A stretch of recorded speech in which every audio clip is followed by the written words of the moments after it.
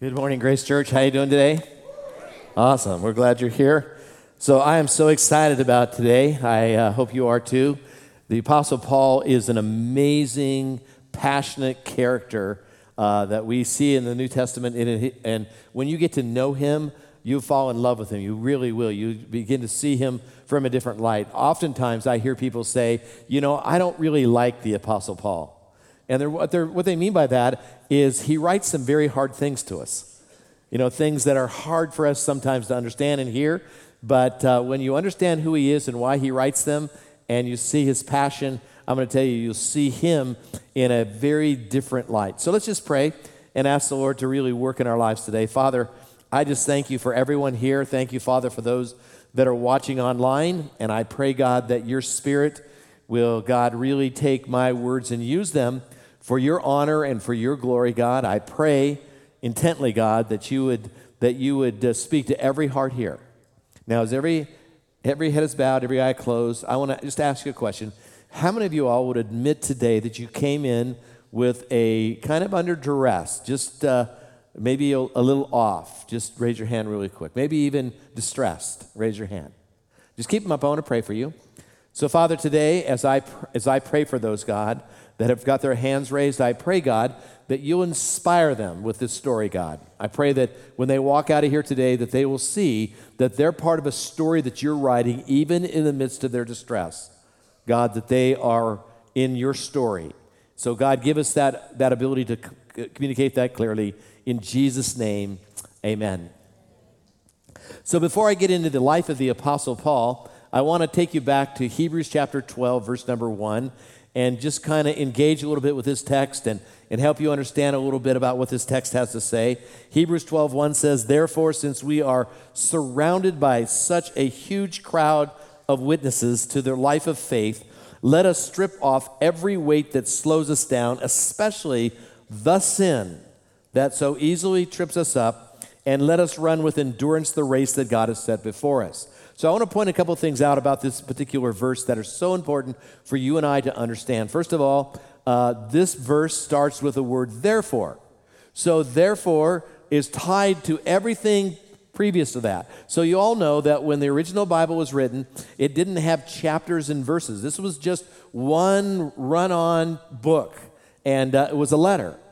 And so there wasn't a division between chapter 11 and chapter 12. So therefore, words became very important to determine how you kind of divided it and sliced it. So when you see therefore, what you need to understand is that this is tied to the thought previous to it. So chapter number 11 is all about faith. It's the Hall of Faith chapter. So chapter 12 is tied to that. So the author of Hebrews says, therefore, let's put aside all these weights that slow us down, and especially the sin that so easily besets all of us, catches us off guard. So what is the sin? The author had something in mind, because I know that because there's a definite article in front of it. So this is a particular sin the author had in mind. So that sin, in my opinion, is the idea of getting slipped up and learning going down a slippery slope and finding myself without faith inside of my life, of losing sight of Jesus, of losing sight of the power of God in my life, of losing sight of what God is doing inside of me. So the author of Hebrews says that I need to be very careful of that. And the reason for that is because I am surrounded by so great a cloud of witnesses. In other words, I stand on the legacy of other players, the people that have gone before me. The reason that I can sit in this auditorium today or stand in this auditorium today is because Paul and others paved the way for me. So I don't have this independent faith. My faith stands on their faith. It's been passed to me, just like it's been passed to you. So I have an obligation to recognize that Christianity, listen to this, is not all about me. It's about the story that God is telling in his people, with his people, for his people, by his people. And it is such a compelling and compassionate story. It is amazing. So therefore, what you've got to do as God's people is to recognize that I have a responsibility to finish this race well. I have a responsibility to make sure that I finish well. And so we're going to look at the life of the Apostle Paul and see how he finished the race. And I think you will be fascinated by a couple things here today, but I hope that's true. I think there are 4 chapters to Paul's life. So let me step back and just kind of introduce 4 chapters to Paul's life. First of all, there was before his conversion, Paul was a Christian hater, a Christ hater. He was, listen to me carefully, he was a terrorist. That's who Paul was. He was somebody who went around and took women and children and other people and adults out of their homes, and his purpose was to kill them. And so in our culture, in our time, and by the way, when Paul got saved, when Paul came to Christ, he wasn't naturally just accepted because they were afraid of him. It would be like, having Osama bin Laden come over to your house for dinner. I mean, come on now. We probably wouldn't want to have that happen. And that's the kind of thinking that was there. People were very afraid of Paul because he was there at the death of Stephen. Remember Stephen? And how they stoned him to death? Paul was there consenting unto his death. And then he went and got these letters from the high priest so that he could go out and he could root out Christianity. His purpose was to take people like you and me and not just ridicule our faith, destroy our faith, and actually kill us. That's what he was doing. So that's the first chapter of his life as we are introduced to this guy in the New Testament. And then as it transitions, Paul now is on his road to Damascus. And his purpose was to go to Damascus, find Christians just like you and me, and execute them because they were enemies of the Roman government. So on his road to Damascus, Paul had this encounter that blew him off of his animal, blew him right, just steadfast on the ground, blinded him for 3 days. And so he had this encounter with Jesus. Jesus intercepts Paul on his road to Damascus and blinds him and starts talking to him and say, Paul, what in the heck are you doing? Why are you persecuting me? What did I ever do to you? Hey, that's extra, but but that's the implication. Paul, why are you doing this? Why are you doing this? So Paul was instructed to go to down the road, and he would go into a certain household, and in that household he would be given further instruction. Paul then becomes a Christian, and it's just this amazing story of conversion. And everybody, when Paul was converted, took a step back and said, how could God save a person like that? That's what their response would be. How could God ever save a person like that? So that's act number 2. Act number 3 in Paul's life, he goes out to the desert, spends 3 years out in the desert, comes back, he begins to prove himself as a faithful follower of Jesus, putting his life on the line for Jesus every day. He goes on missions, he actually takes 3 mission trips, plants churches all over Asia Minor, and then goes back and encourages the churches. And so what we have here is this guy who is now living a passionate, Spirit-filled, powerful life on purpose for Jesus. And then his finish. That's the last chapter of the book of Acts. His finish is that Paul is arrested for his faith, and he is put into prison. And eventually we find the end of the book of Acts that he's under house arrest, and he's teaching the Bible faithfully right to the end. Now let me just talk to you about a little bit of tradition. Tradition says that Paul was released from that imprisonment, went out for a couple years, preached the gospel more, was rearrested, and when he was rearrested, he was executed. That was his finish. But here's what I want you to understand. Right to the very end, Paul the apostle did exactly what God wanted him to do. Now, what I want to do with us today, that's the story of Paul. Now I want to talk about just a couple things, 2 or 3 things that we learned from his life that we can take right into the 21st century, right into the school I go to, right into my business, right into my home. This is what I can take out of this auditorium today, put in my life, and I can start living on that. First principle that I want you to see is that God can save anyone. Isn't that true? God can save anyone. God can save anyone. God can save you. maybe you're here today and you're thinking, but you don't know my story. I just told you Paul's story. He was a murderer. And I'm telling you, he wasn't just a murderer, he was a terrorist. And God saved the Apostle Paul. So first of all, I want to address those of you among us that haven't crossed that line of faith and you're thinking, but wait a second, can God forgive all of my sins? I want to assure you that the blood of Jesus shed on the cross is able and sufficient to cover every sin that you have ever committed. And you could give your life today to Jesus. You could do that today, and he would save you. So let me show you a verse of Scripture. It's found in Romans chapter 10, verse 13. It says, "For whoever calls on the name of the Lord shall be saved." Whoever calls on the name of the Lord, whoever. That means you. You could write your name into that verse. That means if you were to call upon the name of the Lord today, believe that you are a sinner, believe that Christ died for you, that you could have eternal life, and that's what it means to be saved. That you could have eternal life. So you could be saved. The second thought is that God can save the worst family member you have. God can save the worst of your friends, right? I mean, there are some people that you probably look at in life and go, God's probably not going to save that person, right? Hello, out there? Let's just be honest with this. Is there somebody that you've given up on? Maybe you prayed for it early on, and you prayed and prayed and prayed, and nothing's happened, and you've just given up. Anybody like that? Just raise your hand. Come on now. This is church. Raise your hand. You've probably given up on a few along the way. My dad was 78 when he came to faith, and I was 23 when I got saved, and from 23 to about the time that I was in my mid-50s, I prayed for that guy every day, and I have to admit something to you. I prayed for him, but I just somehow thought that this wasn't going to happen. Kind of given up on it, and God just convicted me, and I started praying again. My dad at 78 comes to faith. My brother, who's also a pastor, I don't know if you knew that, I have a brother who's a pastor. I'm a little better than he is, but I'm just kidding. I'm not. He watches my podcast, so it's just a way for me to dig at him, you know.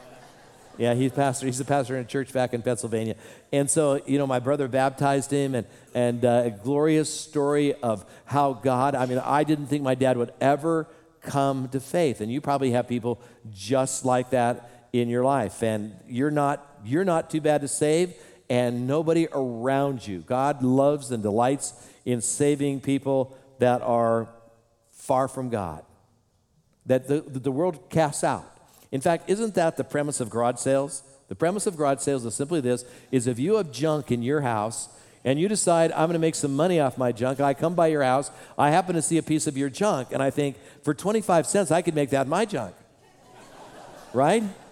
And so I put a quarter down, and we negotiate down to a dime. We make the deal, and I take this treasure home that when I get it home, my wife goes, "What did you get that for?"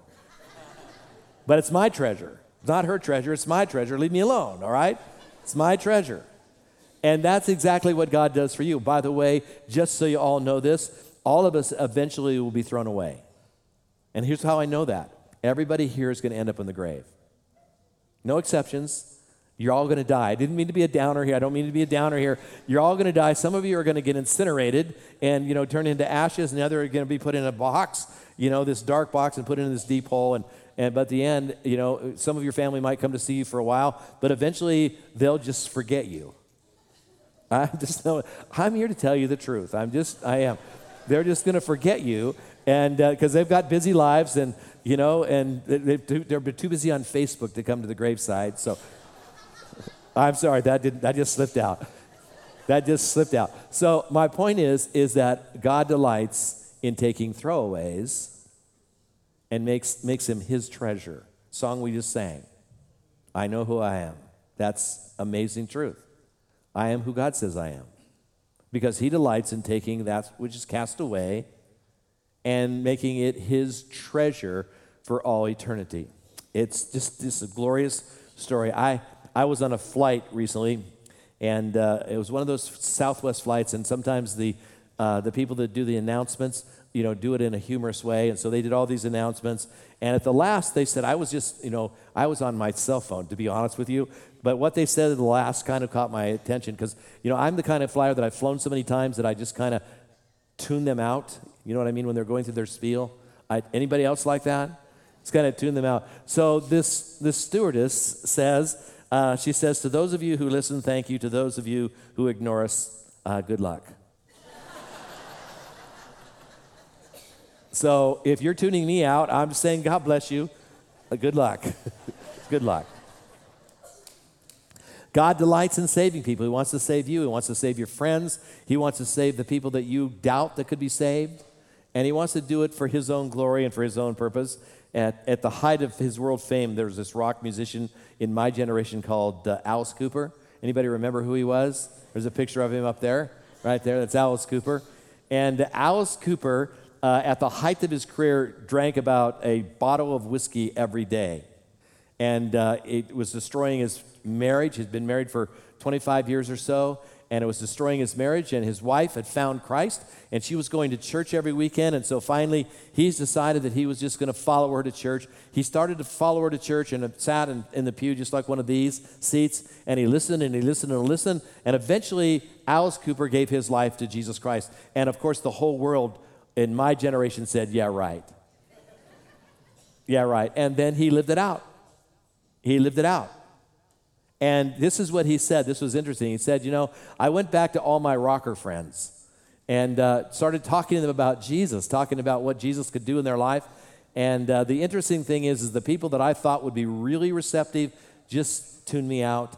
And the people that I thought were too far gone, that they would never listen, are actually the ones that showed interest, and actually some of them came to faith. I mean, that's the nature of it. I look at that guy and I'm going, really, God? You saved him?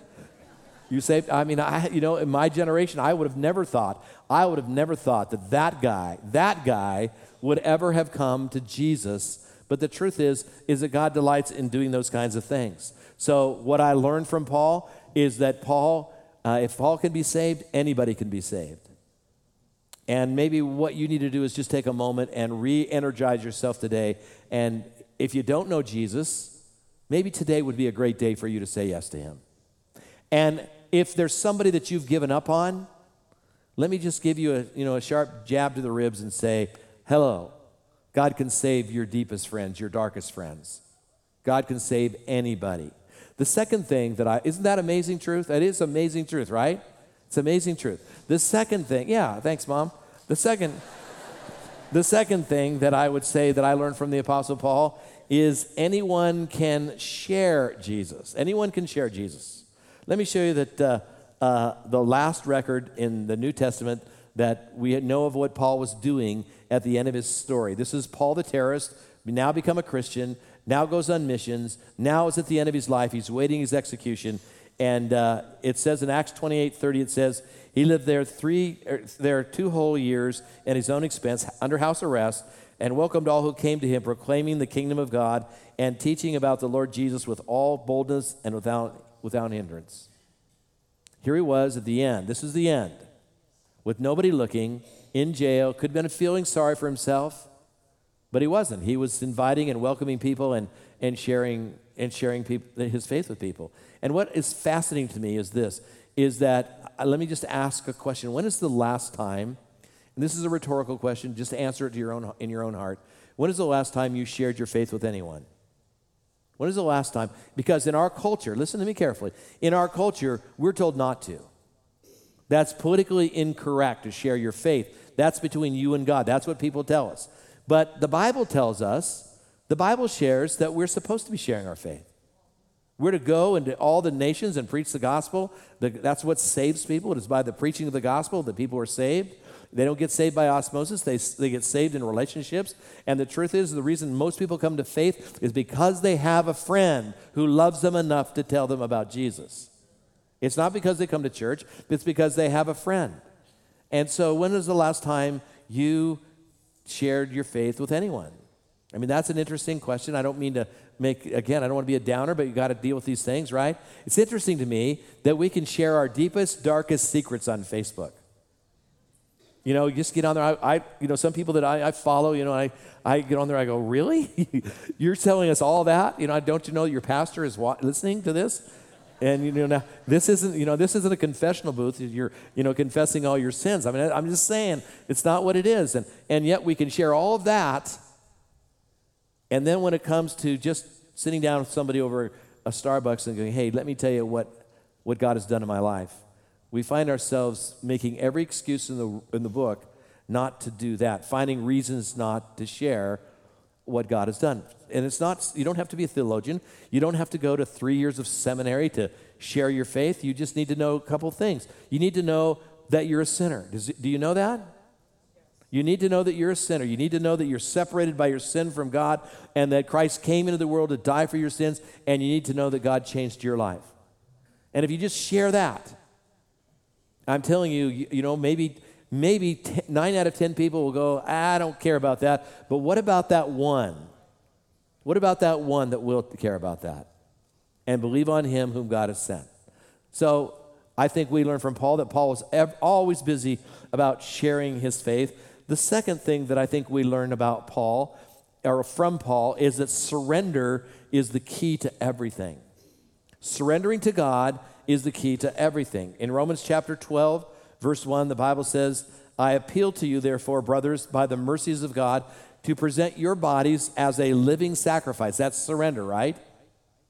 To present your body as a living sacrifice, holy and acceptable to God, which is your spiritual worship. What God wants from you, and I'm going to say some very pointed, I don't mean them to be critical things, but here's what I'm going to say. God doesn't want from you for you to raise your hands in worship. He wants for you to surrender your heart in worship. That's what he wants more. Raising the hands, if it's a reflection of the heart, is a wonderful thing to do. If it's a reflection of the heart. But if it's not a reflection of surrender in your life, it's not really an act of worship. You with me? And smile at me so I know you're out there and you're still not Pastor Dan. I'm just trying to tell you what the Bible says. So here's the thing, is that what God wants, what I learned from Paul, is that what God wants for my life is he wants me to surrender my life. So let me see if I can help you understand what surrender means, because that's a big word. What does it mean to surrender my life to God? Suppose you were trapped in an earthquake. Suppose we had an earthquake today, and God forbid this building would collapse. It won't because there's so much concrete here. But let's say that you were trapped in concrete. The fire trucks come, and you are trapped in a mound of concrete, and you're still alive. You're okay. You just can't get out. And so the question that you have to ask is, how are you going to get out? So a fireman comes on the scene. First responder says, listen, you're okay? If you just do what I tell you to do, I can lead you to safety. Now, you would be the stupidest person on the planet if you said no thanks. I mean, you understand what I mean by that? You'd be the stupidest person on the planet if you were to say, no, I got this. Oh, really? You got this? You're under, 100,000 pounds of concrete. You got this. All right, okay, I guess you don't need to listen to me. So here's what I want to suggest surrender is. Surrender is doing what's not instinctive. That's what surrender is. It's doing it's not intuitive. It's learning to listen to the Bible. And even though I don't understand it, and even though I don't completely grasp the whole nature of it, it's learning how to act contrary to what is natural to me. That's surrender. So every day, by the way, surrender isn't something I did. Surrender is an ongoing process in the Bible, in my life, that I'm daily surrendering to God and just asking God to use my life. And it's not brain surgery. It's just simply going, okay, God, I'm going to do things your way, not mine. And almost always, this is how I know I'm doing things God's way, it's almost always counterintuitive to what I would do. Let me give you a couple examples. Giving is counterintuitive, right? You mean I'm supposed to give my money away so I can get your blessings, God? And, that doesn't make any human sense. You understand? It's counterintuitive. I think I would be better off, intuitively, I think I would be better off by putting all of my money in a bank and gaining interest off of it, rather than taking and putting it into the kingdom of God and letting God give me interest off of it. See, it's counterintuitive. Giving is a counterintuitive thing. And that's how it is with most things in our life. When we're walking with Jesus, they're mostly counterintuitive in our life. That's the idea of surrender. And I hope you get that. I hope that resonates with you, because I believe that your surrender is indeed the level of blessing you're going to get from God. The deeper I surrender to God, the more of a blessed life that I have. And blessed isn't always necessarily happy. It's everything in its proper place. That's really the concept of the peace of God and the blessings of God. So I'm just simply saying to you, listen to me carefully, that what I learned from the Apostle Paul is that every day my job is to get out of bed and actually before I get out of bed, just say, God, today I want to do what you want me to do, not what's intuitive to me. That's surrender. Are you willing to try that? That's how we walk with Jesus every day. And God reveals to us what we're supposed to be doing. And I want you to just resonate with that, think about that, and just see where that takes you. So I want to talk about the end now of Paul. We have just a few minutes left. And so, as I said before, as I introduced Paul to you, Paul was arrested, released, rearrested, and then he was executed. And so I want you to watch Paul's finish. And then I'm going to come up and just make a couple comments, and then we'll all go home. So watch this. So as you see that, I just want to caution you, don't look at that as a tragedy. That was not a tragedy. You know what a tragedy would be? A tragedy would be simply this. It would be Paul ending up in a retirement center with all of his income saved up in a bank account. That would be a tragedy. Paul chose how to live. As I said earlier, all of us are going to end up in the grave, right? No one can control that whatsoever. You can't not be there. But you can control how you live. And you know what I find it fascinating, even though this is kind of a story out of tradition, and it's not necessarily exactly how the Bible tells it. They took a little liberty there, but I can only imagine it be true because Paul was a lover of all people. Did you notice that he embraced his executioner? That's freedom. That's not tragedy. That's freedom. To love your enemies and to live at peace with God. That's the finished life. That's the life that God calls every one of us to finish. It doesn't matter how you start, it does matter how you finish, and you are in every bit control of that very thing. You can control how you finish this life. And I pray for all of us that we would finish the way Paul finished.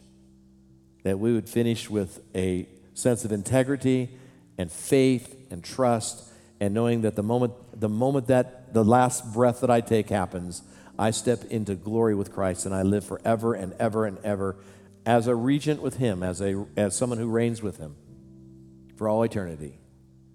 That's the finished life. That's the finished line. And so my encouragement to you is where I began my sermon. I'm going to end it. Therefore, finish the race. Let every weight that hinders you be cast aside, and that sin that causes you to stumble over and over again, that sin of faithlessness, get rid of that. And look unto Jesus, the author and finisher of your faith. And look at him and watch him. And I'm going to tell you, if you do that, you will finish this race well. And my prayer for all of us is that we would cross that line the way Paul crossed it.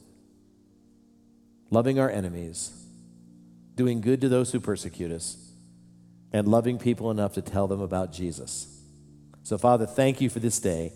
My prayer, God, is that we would take to heart, Father, those that are suffering among us, God, and I think about them right now, and I pray for those that raised their hand in the service earlier. If you raised your hand in the service earlier saying that you were kind of in a little distress, I want you to look up at me for just a minute as we finish. Just look up at me for just a second.